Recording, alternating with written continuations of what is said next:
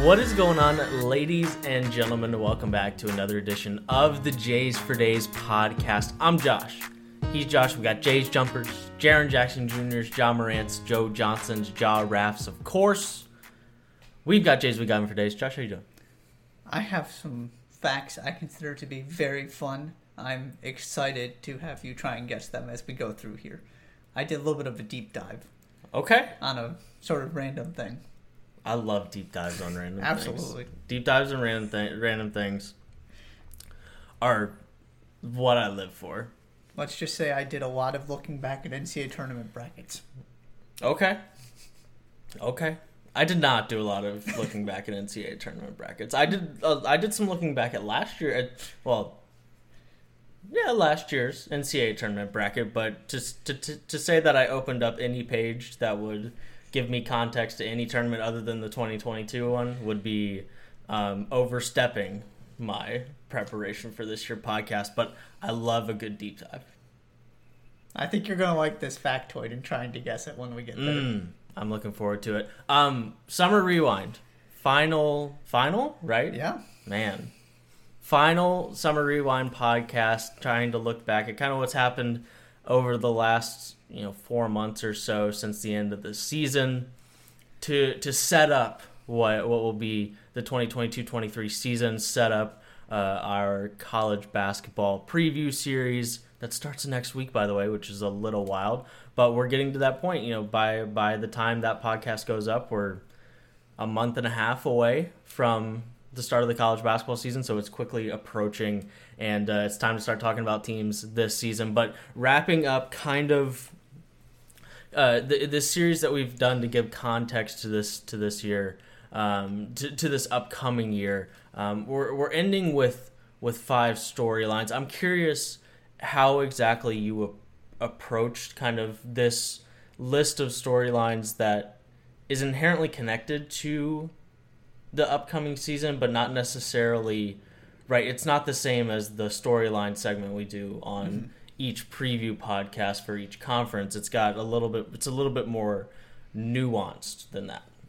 Yeah, I was just kind of looking at things I found interesting about last season. Okay. I think is probably the best way to put my approach. Okay. And then to add some context to them in terms of what they mean historically or what they mean heading into this season potentially, and sort of how it sets the stage for the conversations we're going to have, right, when we talk about conference storylines and things like that. These are much more broad about the sport as an entirety. Our goal was to separate this from talking about, for example, the biggest storylines and questions in the ACC. We're going to save that for the conference preview. So I was very sort of broad in just things I'm curious about when we look back at the end of this upcoming season as some of the biggest questions I want answered.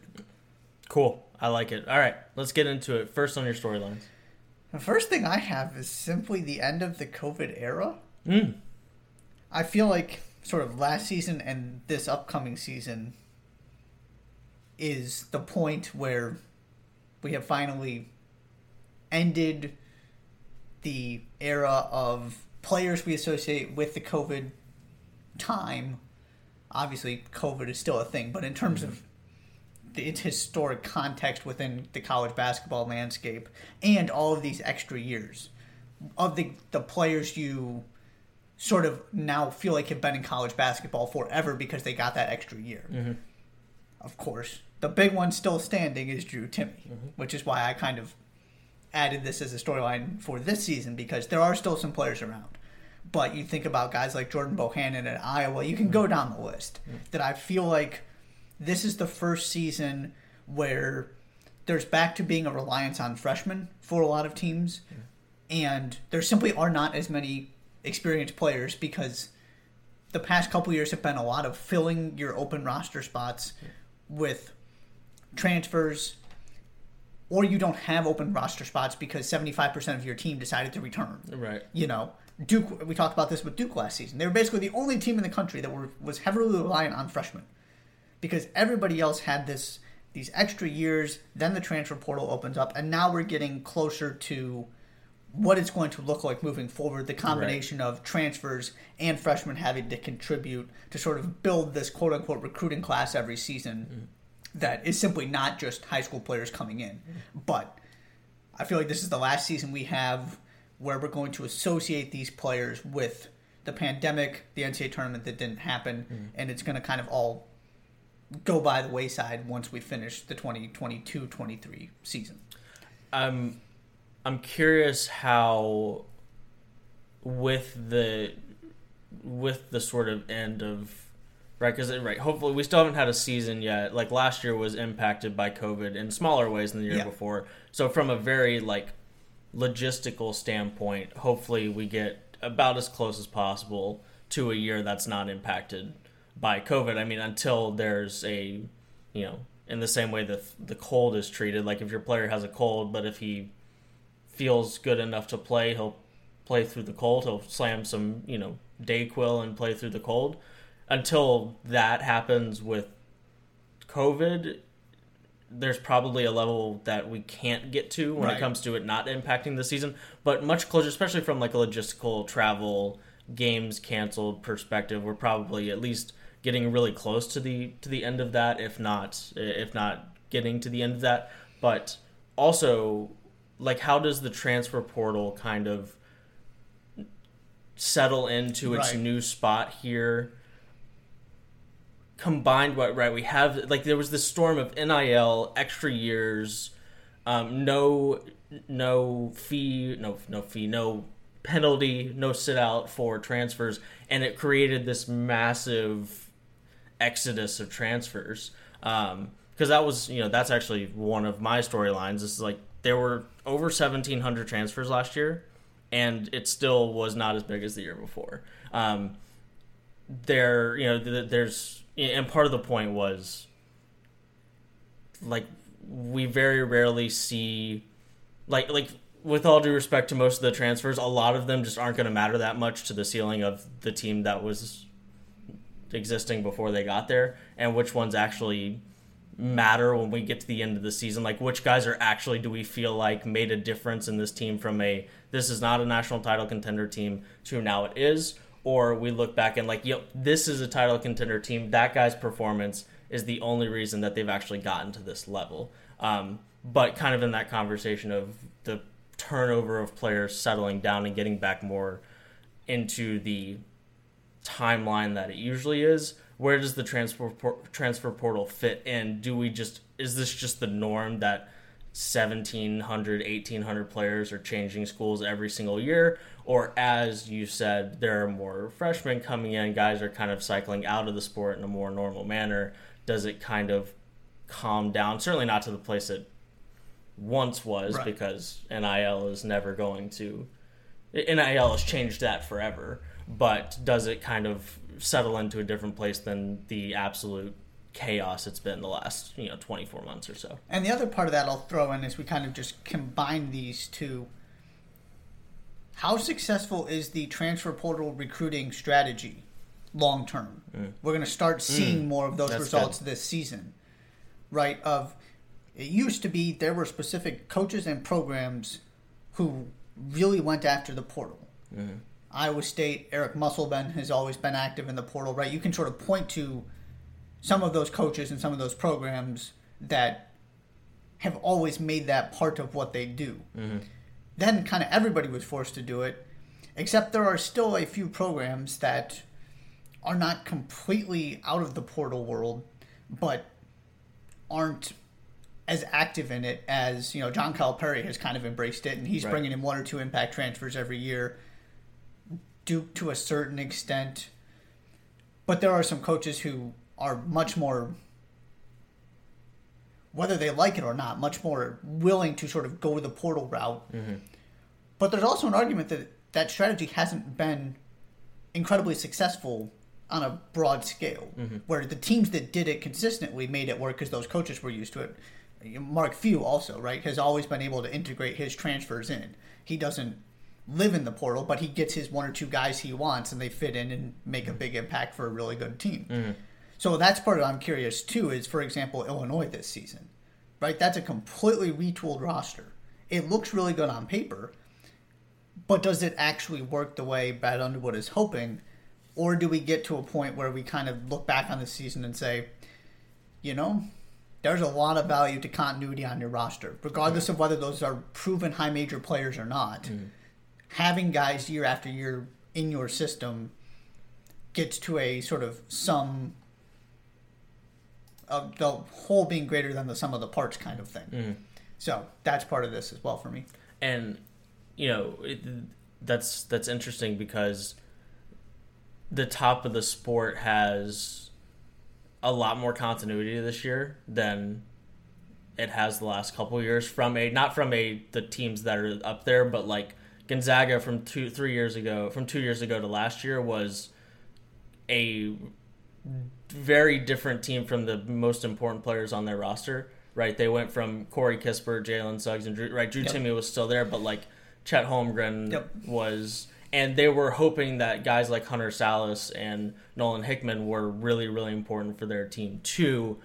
But this year, the freshman on Gonzaga's roster is very much not the topic of conversation. It's Drew Timme coming back. It's Julian Strawther. It's hoping that Hunter Salas takes a step forward, and then it's adding a single transfer. And then North Carolina, a single transfer. Houston, I mean, we can talk about Houston for 15 minutes before we even get to any of the new stuff that they added. That's right. Kelvin Sampson is one of those guys who hasn't jumped into the portal with sort of both feet, making it work just fine for himself. Exactly. Yeah. So it's going to be interesting there because there are some teams kind of on the fringe, or depending on how you feel about Arkansas. Because Arkansas, relative to kind of those three teams I just mentioned, and you could probably throw Kentucky in that boat just because they still have Oscar Tshiebwe. Right, it's a lot of the same pieces. Mm-hmm. How does Arkansas kind of operate in that space as a team that a lot of people think is going to be one of the 5 best teams in the country, but in a very different way than those other couple teams I just mentioned? Exactly. But yeah, I like that. It's. I think, it's been long enough since the sport was completely normal, and there's enough things that have happened structurally in the sport and just fundamentally in the sport since that normalcy was normal, that maybe we're going to get to normal and not realize it's normal now yet, if that sentence makes any sense. Or maybe we get to a place that is closer to that 2019 up until March of 2020.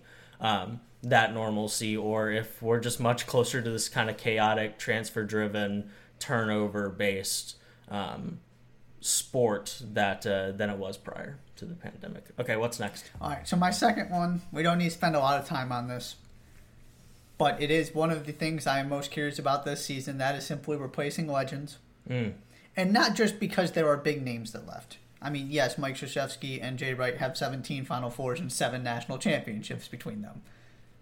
There's some impact there. They did okay. Yeah, I would agree with that statement. But the other part of this I'm curious about is, do you think there are 2 coaches in the sport who are more synonymous with their programs? Because I have 2 names in mind, but I don't think either of them actually gets to the same level. I also have 2 names that come to mind at least immediately, and would agree that they're not at the same level. What are your 2 names? Bill Self and John Calipari. Interesting. I have 2 completely different ones. Okay. Bill Self is getting pretty close. That's fair. And John Calipari is. There's just part of me. There's not a longevity there, but they're certainly up there. Yeah. From a. Yeah, but the longevity. But Bill Self, the longevity is getting there. He's been there for over 15 years now. So the 2 that came to mind for me were Jim Boeheim and Tom Izzo. Okay. Leaning into sort of the more one program, because part of me will always also think of Cal as Memphis, even though he's completely redefined Kentucky basketball. So those 2 guys, but I just don't think they're on the same level as when you think of a coach and a program that go together. To me, it's Duke and Coach K1 and Jay Wright and Villanova 2, in terms of identity of programs and the role that person played in creating it. And they're not there. I think the difference between Boeheim and Izzo and Calipari and Jay Wright is that Villanova and Duke have been defined completely by success with those two guys. Not that Tom Izzo and Jen Boeheim haven't been lucrative winners at their respective schools, but is the first thing I think about when I think about K and Jay Wright is those programs being annually national title contenders. And why with Izzo. Right, I'm not going to sit here and talk. I'm not interested in the conversation of can Izzo deliver on the biggest stage. I'm not interested in having that conversation. Results-wise, it's not on the same level. But and the same can be said for Boeheim, even though he has done, he's taken teams to the Final Four that shouldn't have gone to the Final Four. He's won national championships. He's done all of those things too. It's just to your point. Maybe that's why. And I guess that's why, but like Calipari somehow only has one. Self has two at Kansas now, but not until this past year. But I wouldn't put any of those guys quite on the same level as I would those other two guys. Just in terms of coaches that, again, just identity of programs. Those two guys are on a whole nother level for me, and so we're going to see what Duke without Coach K and what Villanova without Jay Wright look like. So that was just, I'm curious about that from not just we lost these big names and these huge people inside the sport, but just from a program identity standpoint, how does that carry over? Because obviously that's what both Villanova and Duke are trying to do with the coaches now in place. In a similar manner, a sixth of the sport changed their coach last year. 61 coaching changes. That's a lot. By my math, 60 times 6. 6 times 6 is 36, so you add a 0 to 360. In there. Right. Yeah. My math correct there. And it's right. There's a lot of changing positions at the mid-major level, per usual. But you're also, right, on top of your Villanova and Duke, which is while it was, especially at Duke, a change we knew was coming is still a change nonetheless. But right, we're programs like Louisville, Florida, Maryland, LSU, Seton Hall, Xavier, Butler, Mississippi State, South Carolina. A lot of those teams on that list have very storied basketball programs, and then some of them are just really high profile schools and high profile positions.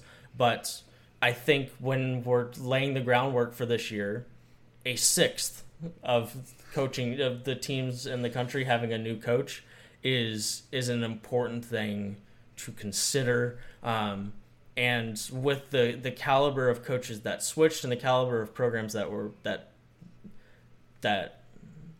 coaches went to, that I think, I won't be surprised if we look up and the Sweet 16 has multiple coaches that are leading programs for the first time, or leading those specific programs for the first time and having a real impact on how the end of the season ends up concluding. Yeah, and in addition to the circumstances at Duke, you think about the Seton Hall, Maryland thing. Two big-time programs. Shaheen Holloway is one of the most interesting coaches in the country in terms of what does he do for an encore. And we've talked about this before, that coaches like Kevin Willard don't change jobs. No. In that kind of way. There's a lot of, you have every sort of level of intrigue you would want, from Duke turning the page from Coach K to a coach of Kevin Willard's caliber taking over a program with the resources of Maryland. Right. That is, I wouldn't have guessed 61. It's a lot. But it is certainly one of the more interesting aspects of this season. Next. Okay, number 3. I am curious. We've talked a tiny bit about this. And this is, I'm trying to keep it separate from the conference storylines. But overall, how does this conference hierarchy shake out this season? Because I look at the Big Ten and the Big 12, and yes, I'm aware Kansas and Baylor exist.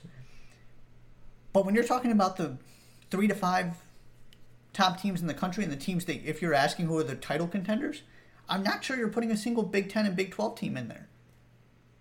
At least if you're keeping the list small and sort of where you're starting, right? You're starting with Gonzaga, you're starting with Kentucky and Arkansas out of the SEC.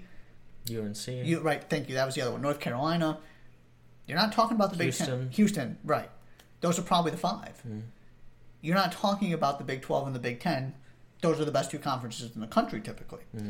Then, we talked about the SEC's success last season. You laid out all of the KenPom numbers and the conference's performance. And then, like I just said, you have Kentucky and Arkansas, who are widely considered to be 2 of the best 5 teams in the country. Right.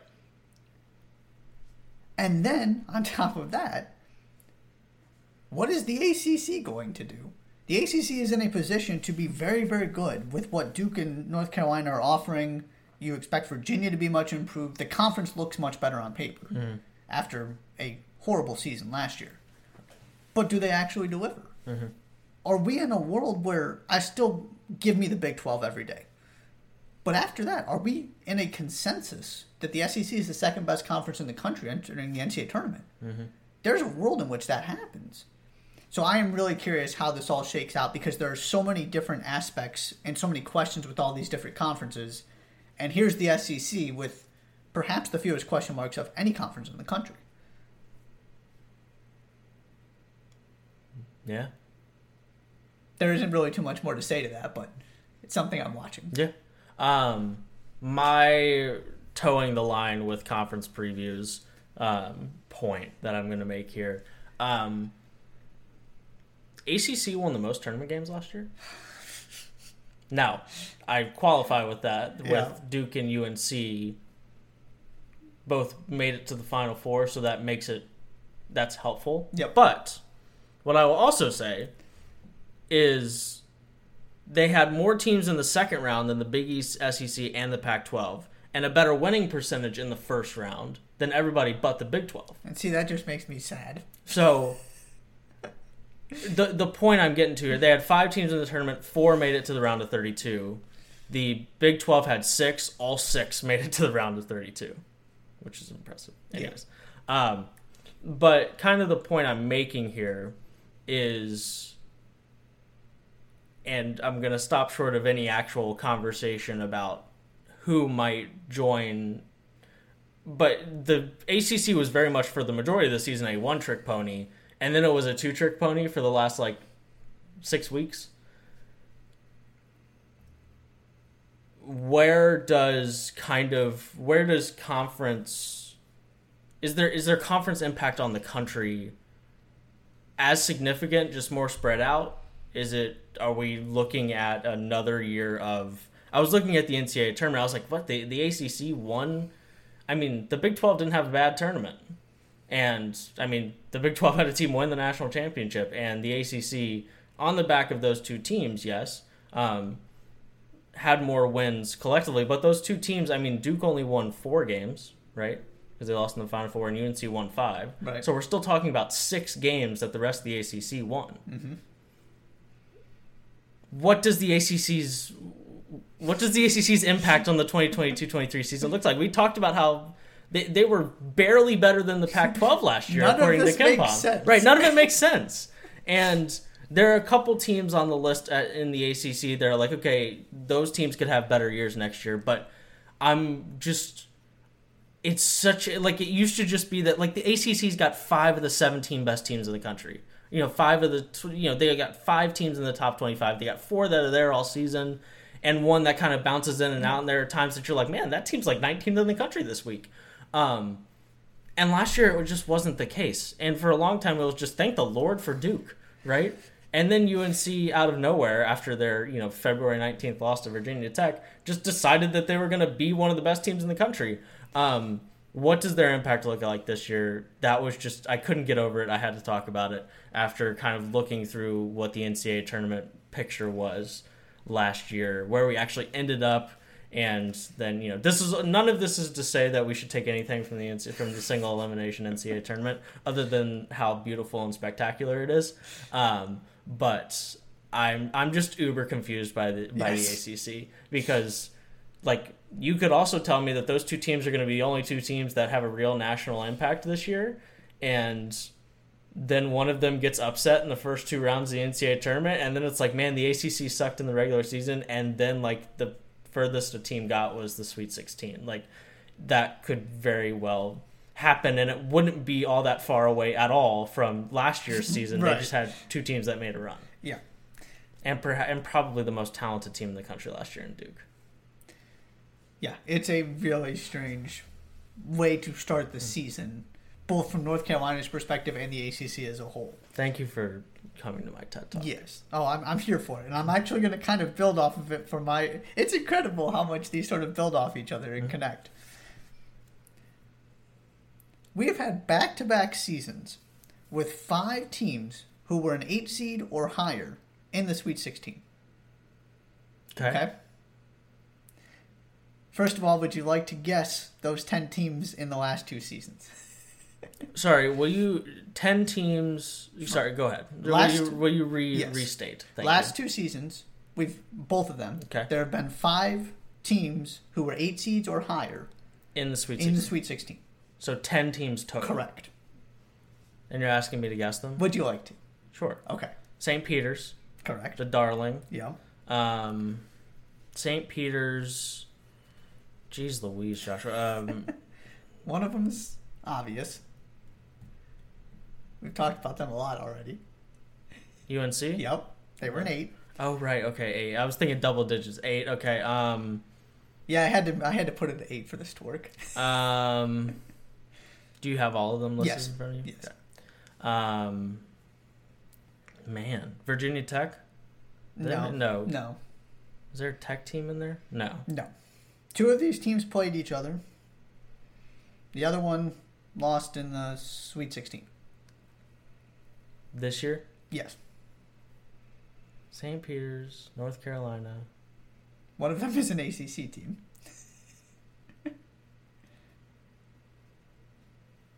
Just give me the teams. Okay. So the other 3 were Michigan, Iowa State, and Miami. Michigan was an 8 seed? Michigan was an 11. Wow. Yeah. I don't remember that. And then they lost to Villanova, if I remember correctly. Right. Okay, yes. Yeah. So then, season before, we had UCLA, Oral Roberts, Loyola, Oregon State, and Syracuse. Jeez, what an interesting concoction of teams that is. Also, keep in mind, 2 of these teams made the Final Four. Mm-hmm. Okay? When was the last time before the 2021 tournament there were 5 teams that were an 8 seed or higher that made the Sweet 16? I will give you a hint and say this was also a tournament, maybe the tournament, most known for its chaos and Cinderella's going deep. Not necessarily a 15 seed, but teams that had no business making a deep run going super deep in the tournament. 2010? 2011. 2011, okay. Because 2010... Was it 2011 that had VCU? Yes. Okay, that was the tournament I was trying to pinpoint. Yes, that's correct. You had Marquette as an 11 seed, Florida State as a 10, Richmond as a 12, and then 11 seed VCU and 8 seed Butler making the Final Four. Yeah. Like we talked about with the ACC, none of this makes any sense. Mm-hmm. But I am very curious. We are in a bizarre NCAA tournament situation here these past 2 seasons. Mm-hmm. Is this just going to be the new reality? I can't point to anything in particular and say, here's why this is happening. Mm-hmm. And, these teams are having success, right? All 3 of those seasons, one of those teams made the Final Four, at least. Mm-hmm.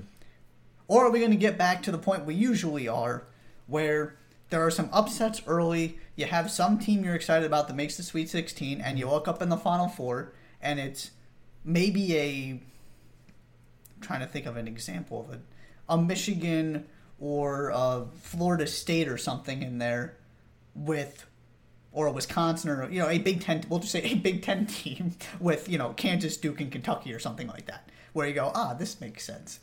And funny enough, we got to that point with the Final Four last year. I mean, the last year the Final Four was, we talked about that, just straight up blue bloods, but it very quickly went from where we were in the Sweet 16 to that point. That very rarely we get to that lucrative, deep run by a surprising team in the Sweet 16, and one of them doesn't make it to the Final Four. It kind of weeded itself out, and then we ended up with 4 really good teams. And it just happened North Carolina was an 8 seed, so they fell into this category, even though they were... Okay, sorry. Yeah. Fair. Okay, to your point. So, 2 seasons ago, it was a little more chaotic. But again, it was also UCLA, so there's but just this idea of these teams continue to win multiple games in the NCAA tournament that have no business doing so. Mm-hmm. And usually you have 1 or 2 of those, not 5.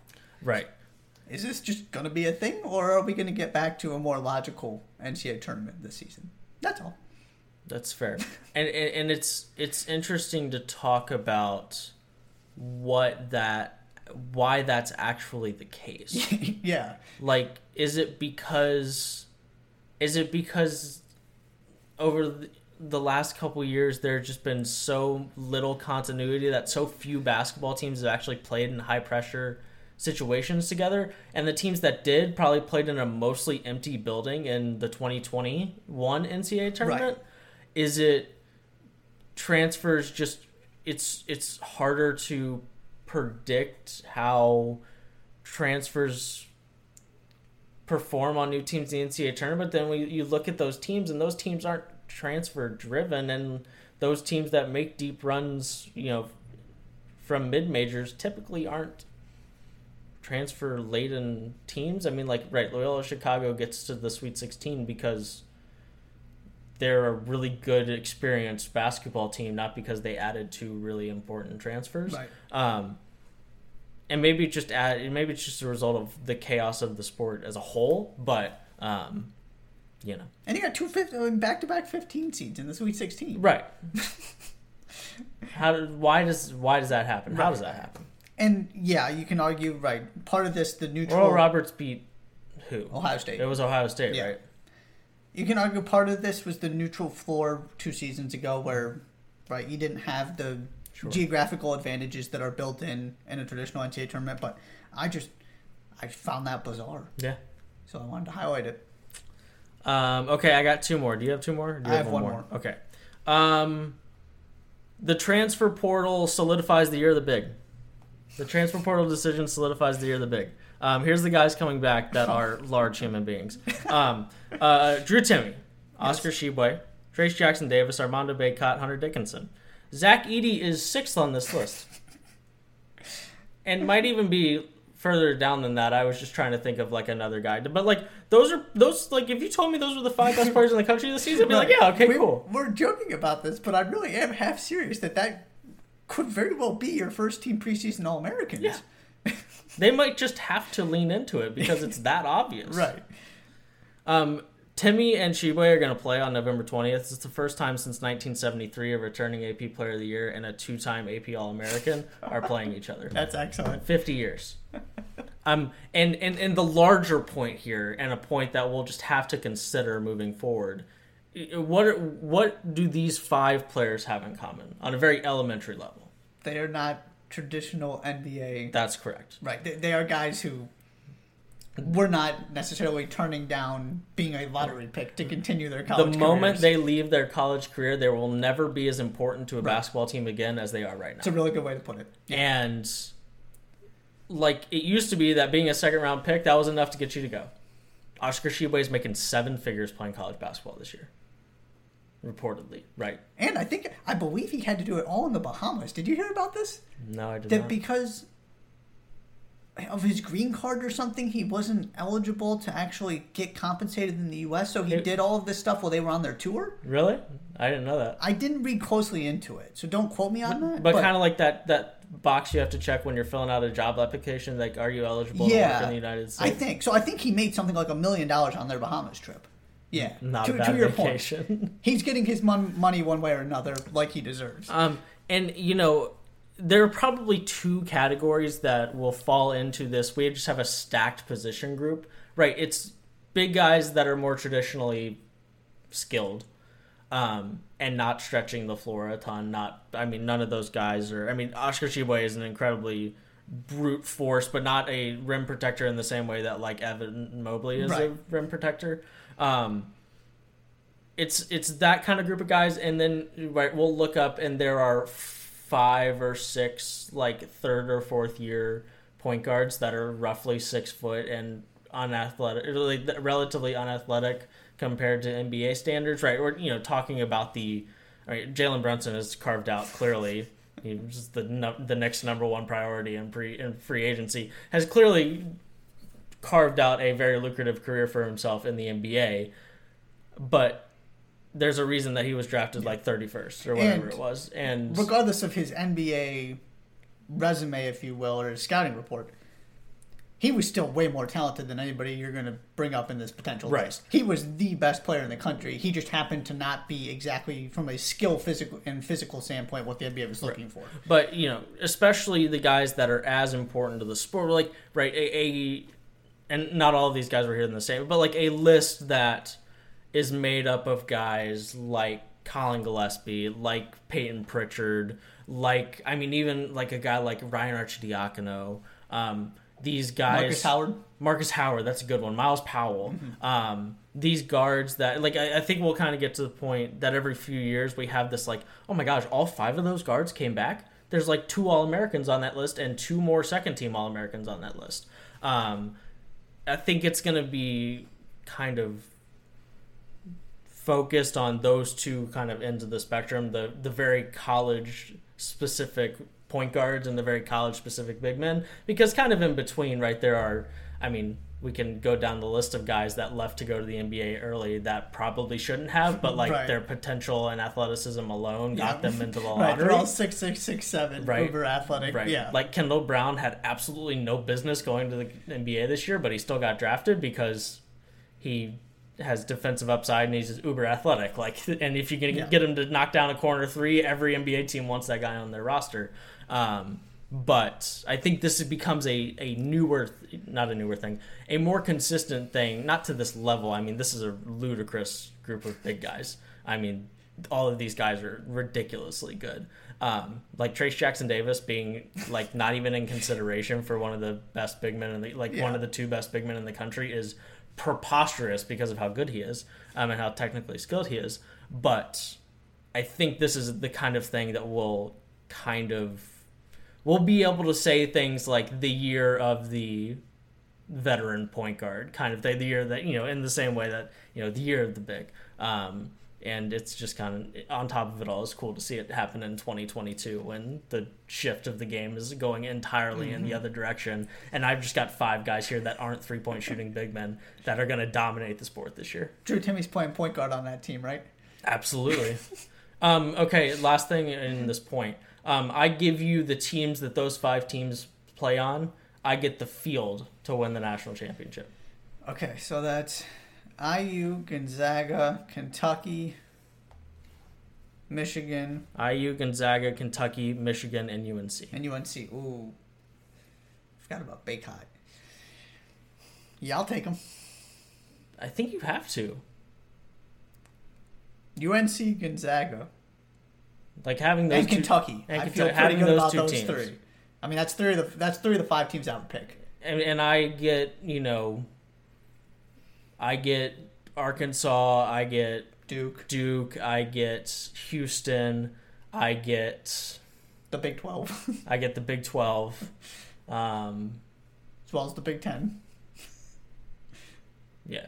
But you also get what's being considered the best team in the Big 10 this year. That's right. IU, yeah. I feel like you have to. Take it. Yeah, I would take it. Anyways. It's pretty close, but 60%, and you throw in an extra 5 to 10 for just randomness, and maybe it's closer to 5. So I still think I think I'll take that, and you're going to get the right result 55 to 60% of the time. All right, what's last on your list?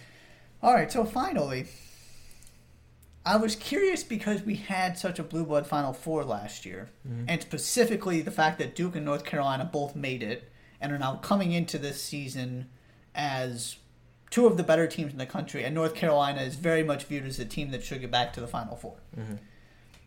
I was curious, how often does that actually happen? Where you have a team, and I was also thinking about UCLA, and the hype that was building, and that didn't go so well. How often do you actually back up a Final Four with another Final Four?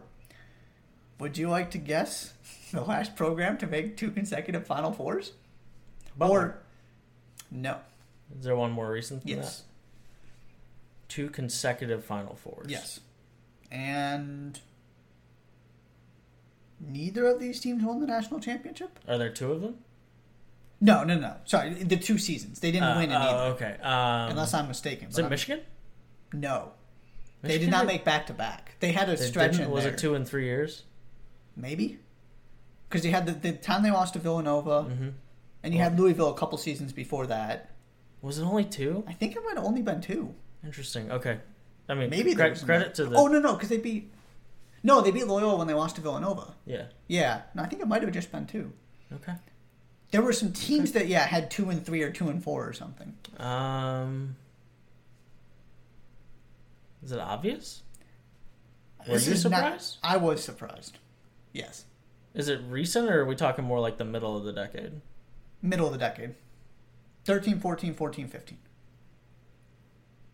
Okay. Is it Wisconsin? No. No. Is it Kentucky? That's correct. Is it Kentucky? Yeah. I was thinking, because the 14-15 Final Four is pretty memorable because you had that undefeated Kentucky team, that Duke team that won the national championship, and the Frank the Tank Wisconsin team. Was Michigan State the other team there? Yes. Yeah. Yes. Right. So the last team that managed to actually get to a Final Four a season after that program got to a Final Four was the Kentucky team that nearly went undefeated. I just found that kind of interesting. So now you're talking about... so this also plays into the bigger conversation about this season, too. Because Kentucky hasn't been to a Final Four since. And you have Duke and North Carolina and Kansas, who all made it last season. Mm-hmm. And Villanova also, but it's going to be tough sledding because they just lost Colin Gillespie. Right. Not to mention Jay Wright. Right. That too. We love you, Colin, that team. We do. So when you're... historically, the data is saying Kansas, Duke, North Carolina, and... I mean, I guess not Kentucky technically, but... early, Kentucky has not performed well in the NCAA tournament recently. There's a chance none of those teams make the Final Four. Mm-hmm. Or we're going to buck this trend, and a Duke or a North Carolina or a Kansas is going to find a way to get back. Mm-hmm. Or Cal is going to make this work for the first time since 2014-15. Mm-hmm. I just found all that very, very interesting because we're talking about a lot of the same teams up at the top of the sport, and it's not as easy as it looks to find a way to win those 4 games. Yeah, 4 games to get to a Final Four, as it might appear, because the NCAA tournament is not an accurate reflection on who the best teams are. No. I like that. Are you ready for me to be that guy? Let me take a moment. Okay. You said that has the same energy as when in Friends, we're big Friends people here. Ross flirting with a pizza girl, and Ross is like, "Prepare yourselves for some class A flirting," and Chandler's like, "Okay, right. All right, I'm ready." But you had much more interest in, I mean, maybe not much more than Chandler portrayed on screen there, but nonetheless. Okay. How much longer do we go without talking about Gonzaga not winning the national championship? How much longer? I did think about that. How much longer do we go with Gonzaga having the best roster in the country again and not winning a national championship? Now, is this me saying that we should be talking about this right now necessarily? No. This is, but I didn't do the research to be fair. But when was the last time one program had the most talented roster in the country 3 years in a row? 3 years in a row. I mean, maybe Kentucky? Maybe. But kind of in the early half of the 2010s, I mean, you had the year that Nerlens Noel got hurt, and there were some weird years in there. Yeah, I'm not sure. But in the teams that kind of Florida was the most talented team in the country for 2 years. Yeah. And right, like I said, I didn't go roster diving for 25 minutes on this to try and give you an answer. The only other team I could think about was Duke. Potentially. Maybe. But and what might even separate Gonzaga from any of those is I don't think there's a year, regardless of the talent on the roster, that we were saying, heading into the season, that team is the national title favorite. Typically there's especially with those really younger Kentucky teams, those super young freshman-driven Kentucky teams. There's conversations that's a freshman-led Kentucky team, but Team X is this like team that's bringing everybody back from a 2 seed a year ago, so on and so forth. Right. There's been very little pushback on the idea that somebody has a more talented roster than Gonzaga, and there might be a little more this year, but like, I mean, the only other team that like people are really having a conversation about is probably UNC, and that team didn't put together a full national title contender season last year. They put together 6 weeks, and that's we've had that conversation a million times already, so we don't need to have it again. But this level of talent relative to the expectation heading into the year, because this is year 3 of them being the favorite, if not like very, very close to the favorite. I don't know what the books have on UNC and Gonzaga, but to the favorite to win the national championship 3 years in a row. And actually delivering on it. Right. Because that's the other part of this, too. It's not like they were the preseason number 1, right, and then something happened or they just didn't play well. This was, my goodness, look at how they just obliterated all of those really good teams they played in non-conference. Right. And my goodness, look at what Chet Holmgren is doing to these poor WCC teams. Right. The conversation hadn't changed much at all heading into the NCAA tournament. Right. Because I think that's sort of to your point about the experience and the roster and the expectations. There just were never any questions other than, can they actually win 6 games? Right. And this is not like typically people have this conversation to try and belittle the success of a program just because it doesn't include a national championship. Right. That really isn't what I'm doing, because I don't really have interest in the conversation from that standpoint. But like it's it's almost just it's going to be an inaccurate representation of this era of Gonzaga basketball if they don't win a national championship. Yep. It's going to be inaccurate because there's the definition of domination in the sport is different than certainly like the wooden teams, but even like the Florida teams in the 2000s or the Duke teams in the early 90s, the definition of domination is just different because the sport is so different. But it's about as close to domination as you can get from we're just the best team in the country annually right now. And if we get to a point where Timmy heads off to the next portion of his career, and inevitably it's going to happen at some point that Gonzaga roster just isn't going to be as good, right? I mean, that's relatively speaking. I mean, we're still probably talking about for the next at least 5 years, even if they're not one of the best teams in the country, that's a top 15 team that's going to win the WCC, and they're going to be a top 4 seed in the tournament. Like that's where we are with Gonzaga, but at some point we're just going to get to the point where this run of that's probably the best team in the country is going to come to an end. And if they don't win a national championship, and we can rope that team with Nigel Williams-Goss and Josh Perkins, like that team, we can rope that team into it as well. But if we go through this 6 year stretch without Gonzaga winning a national championship, I think it's an inaccurate representation of just how good that program has been. And KenPom tweeted today, just before we started recording, that he's had the current algorithm on KenPom for the last 15 years. Gonzaga spent the most time at number 1 in his algorithm than any other program, and it's hold on, let me find the actual terminology. But the point being, and you can build on it if you'd like to, but the point being is that they're just so last 11 seasons, total days at number 1 in his ratings under the current algorithm. Sorry. There are 15 teams to be at the top, been to the top over that time. Gonzaga, 303 days. Kentucky is second at 263. Duke is third at 146.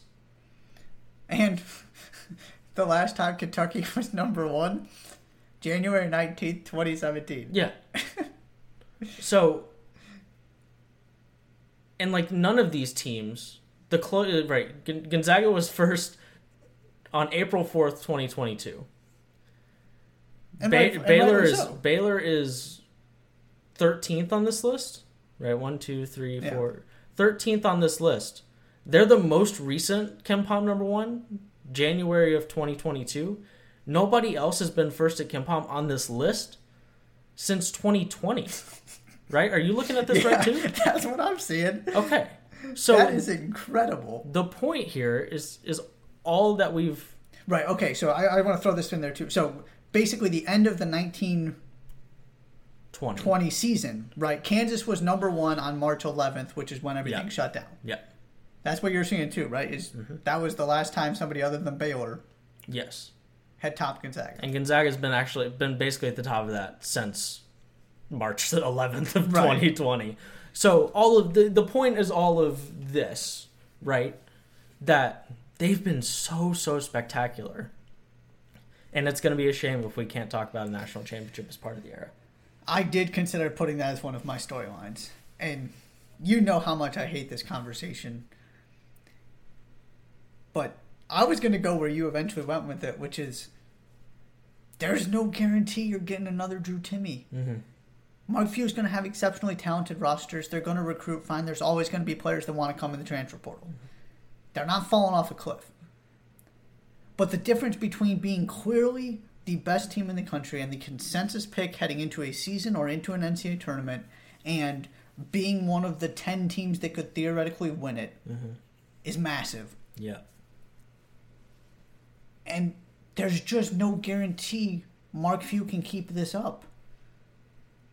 Because what he had in this stretch, and specifically the past 2 seasons and now including this one coming up, is he had Drew Timme plus 5-star recruits, right? And now this roster looks a little bit different.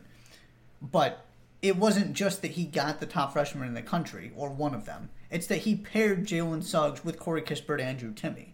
And he paired Chet Holmgren with National Player of the Year contender Drew Timme. Mm-hmm. Everything just came together. And there is no guarantee that is going to happen again. Mm-hmm. There is part of me that wonders if they don't do it this season, will they ever? And this is not about the fact that they don't play anybody in conference, because that's simply not true. Mm-hmm. This is not about the fact that they don't test themselves, because that means you're not paying attention to their non-conference schedules. Mm-hmm. I mean, my goodness. Not to mention that they've been to the national championship game twice in the last 5 years. And they don't lose before the Sweet 16. Right. That part of it too. Right. It's just those 2, 3, 4 games, depending on the season, when you're playing teams that could theoretically beat you. Because, I mean, maybe an 8 seed can. Mm-hmm. I'm a little skeptical of that. But once you get to the 4 seeds, it is possible somebody catches you on your off day. And twice they just ran into juggernauts. Yeah, that's the next thing I was going to say. I mean, we lost to the Justin Jackson, Joel Berry, Kennedy Meeks. The best team in the country. Right. They've lost to the best team in the country twice. Now, one of those is they gave that mantle away to Baylor in the national championship game. Right. But it is... But I will hold on to the fact that if those 2 teams would have played that game they were scheduled to in December, that the narrative around those 2 teams would have been completely different for the last 3. Because there's no way Baylor does what they did to Gonzaga in that national championship game, and there isn't at least evidence of that being a possibility in that game, considering just how physically overwhelming Baylor was. And that means that Baylor is number 1 in the country basically all season. Assuming they win. Yeah. Right. It's a fascinating conversation. It's the same conversation that you're having about Liverpool and the soccer world right now, where Manchester City is just a juggernaut. They keep coming up short. They lost a couple Champions League finals, and it's kind of, well, what is the legacy? Right. I mean, they won some stuff, but nowhere near as much as they should have. Right. It's because it's still, they underachieve even if they win a national championship this season. Mm-hmm. But the conversation is very different because Mark Few has a national championship. Right. And then you go, okay, well, they got there 2 other times. They played terrific teams and lost somewhat close games. Mm-hmm. And so I'm right there with you. I almost made that one of mine. Thank you for letting me get that off my chest, because that is fascinating to me, because very rarely is it getting that close, right? It's hard to kind of live in that gray area of you haven't won a national championship, but like, I'm not really all that disappointed in your performances. Right. I'm never going to pick against you still. Right. I don't really have a reason to suggest that Gonzaga... It's not like they have the Virginia thing where it's like, I don't care how good you are in the regular season. If your offense has no creativity in it, I'm having a really hard time picking you to go to the national championship. And like Gonzaga doesn't have that thing to point to where it's like that's the reason that they're not getting there. At least for me. There is one number that comes to mind, and I haven't done the research to actually see if this backs me up as much as I think. Mm-hmm. But I wonder if they have ever been good enough defensively. That's fair. Because we talked about this last week. The worst defensive team to win the national championship was Baylor. Mm-hmm. I don't view Gonzaga, and again, maybe I'm wrong about this. We're looking it up as we speak here. Let's see. Adjusted defensive efficiency, 10th last year, 11th the year before, 43rd the year before that. That was the 1920 season. So the last 2 years, they've been good enough. 12th. Okay. And we can also have a conversation about what it means to get to play the WCC. Yes, that was for the last 20 games of your season, because typically I'm not all that interested in that conversation, but when it comes to the very categorical way of determining if your defense is good enough to win a national championship based on your KenPom ranking, then I'll entertain that. But I will have questions as to how Baylor... Sorry, go ahead. I will forever have questions about how Gonzaga ended up with a better defensive efficiency heading into the national championship game than Baylor. That will never make sense to me. Sure. So if you want to point to something, it's that. But right, it's not like they've been 55th in defensive efficiency every season. Right. Take it with a grain of salt because of the WCC. Right, they're not giving up 90 points every time they play a good team. Right. They've been good defensively. Maybe they haven't been great. That's the only hole I can poke. But I'm with you that they check every single box and just haven't put together 6 wins yet. Yeah. The 2019 Virginia team is different than all of the other Virginia teams, by the way. That is not that team does not prove that you can win a national championship the way that all the other Virginia teams played. Because they were the most efficient offense in the country. Because they were creative. They had the ability to be creative offensively. Were they maybe they weren't number one, but they were top 5. I know they that were for sure. higher in offensive efficiency than they were in defensive efficiency. They were that good possession by possession, right? Because they had NBA players out there. Yes, which breeds offensive creativity, because things are really great when the offense runs the way it's supposed to, but like guys making shots when things get tough is why that team was different. Anyways, we've had that conversation a million times too. Do you have anything else? The only thing I've got left, just wanted to mention horrible news about Jonathan Tjarks. Oh, yeah. Ringer writer, covered the Mavericks a lot. He was an NBA guy. It's heartbreaking. All I'll say is, since I first learned about what he was going through, it was something I have pointed to in conversations with people and will continue for the rest of my life to put things in perspective. Yeah. He was out there talking about, and he wrote about it too. You can go find it on The Ringer. He wrote a whole piece about it. Mm-hmm. Just this idea of, I want people to, finances are important, but really what I'm focused on is people investing in my kid who's, I think he's 2. 3. Yeah, 3 now. He might have been 2 at the time of the piece, but yeah. He's somewhere in there.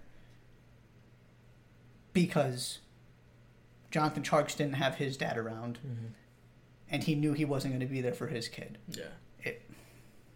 It's just absolutely devastating. Yeah. So thoughts and prayers to that family, and like I said, if you ever want to help put things in perspective and be grateful, just go look at what he had and that family is having to endure now. Yeah, 100%. Very, very well said. I will mirror all of those things, but don't find it necessary to completely reiterate them all on my own. But yes, heartbreaking to have somebody's father and husband be taken away from them at the age of 34. That is 34, 35. 34, I'm pretty sure. Very, very heartbreaking. So, shouts to, prayers, thoughts to the Ringer family, because, the Ringer clearly was a foundational member of the Ringer, and listening to his colleagues talk about him, and of course, his wife, his little boy, for sure. On a happier note, it's time for season previews. It is time for season previews. That's next week. And that takes us all the way up to the start of the season. Per normal, the 6 conferences, the 6 power conferences. Then I believe, did we dedicate a mid-major podcast? Do we have a mid-major podcast in there this year? I don't think so. I don't believe we do. I think we ran out of days, but don't worry, we'll give the mid-major their love. As well as predictions for the Final Four and all of those fun things, first team All-Americas. All of those things coming in the next 6 to 7 weeks as we get really, really close to the start of the college basketball season. I cannot wait. Thank you for hanging out with us this summer. It's time to turn our thoughts to the 2022-23 season, and we'll start that next week. Please subscribe to the Jays for Days podcast on Apple Podcasts, Spotify, and Google Podcasts. Follow us on Twitter at Jays for Days Pod. Check out the Twitter. I just told you to check out the Twitter. How about you check out the YouTube right there? This is really hard with the camera. It is not easy. I've had to practice when I've done it before. Yeah. It's somewhere on the screen. You've seen it. But we'll be back next week, and we'll see you then. Thank you so much for listening to this edition of the Jays for Days podcast. I'm Josh. He's Josh, and we will see you later.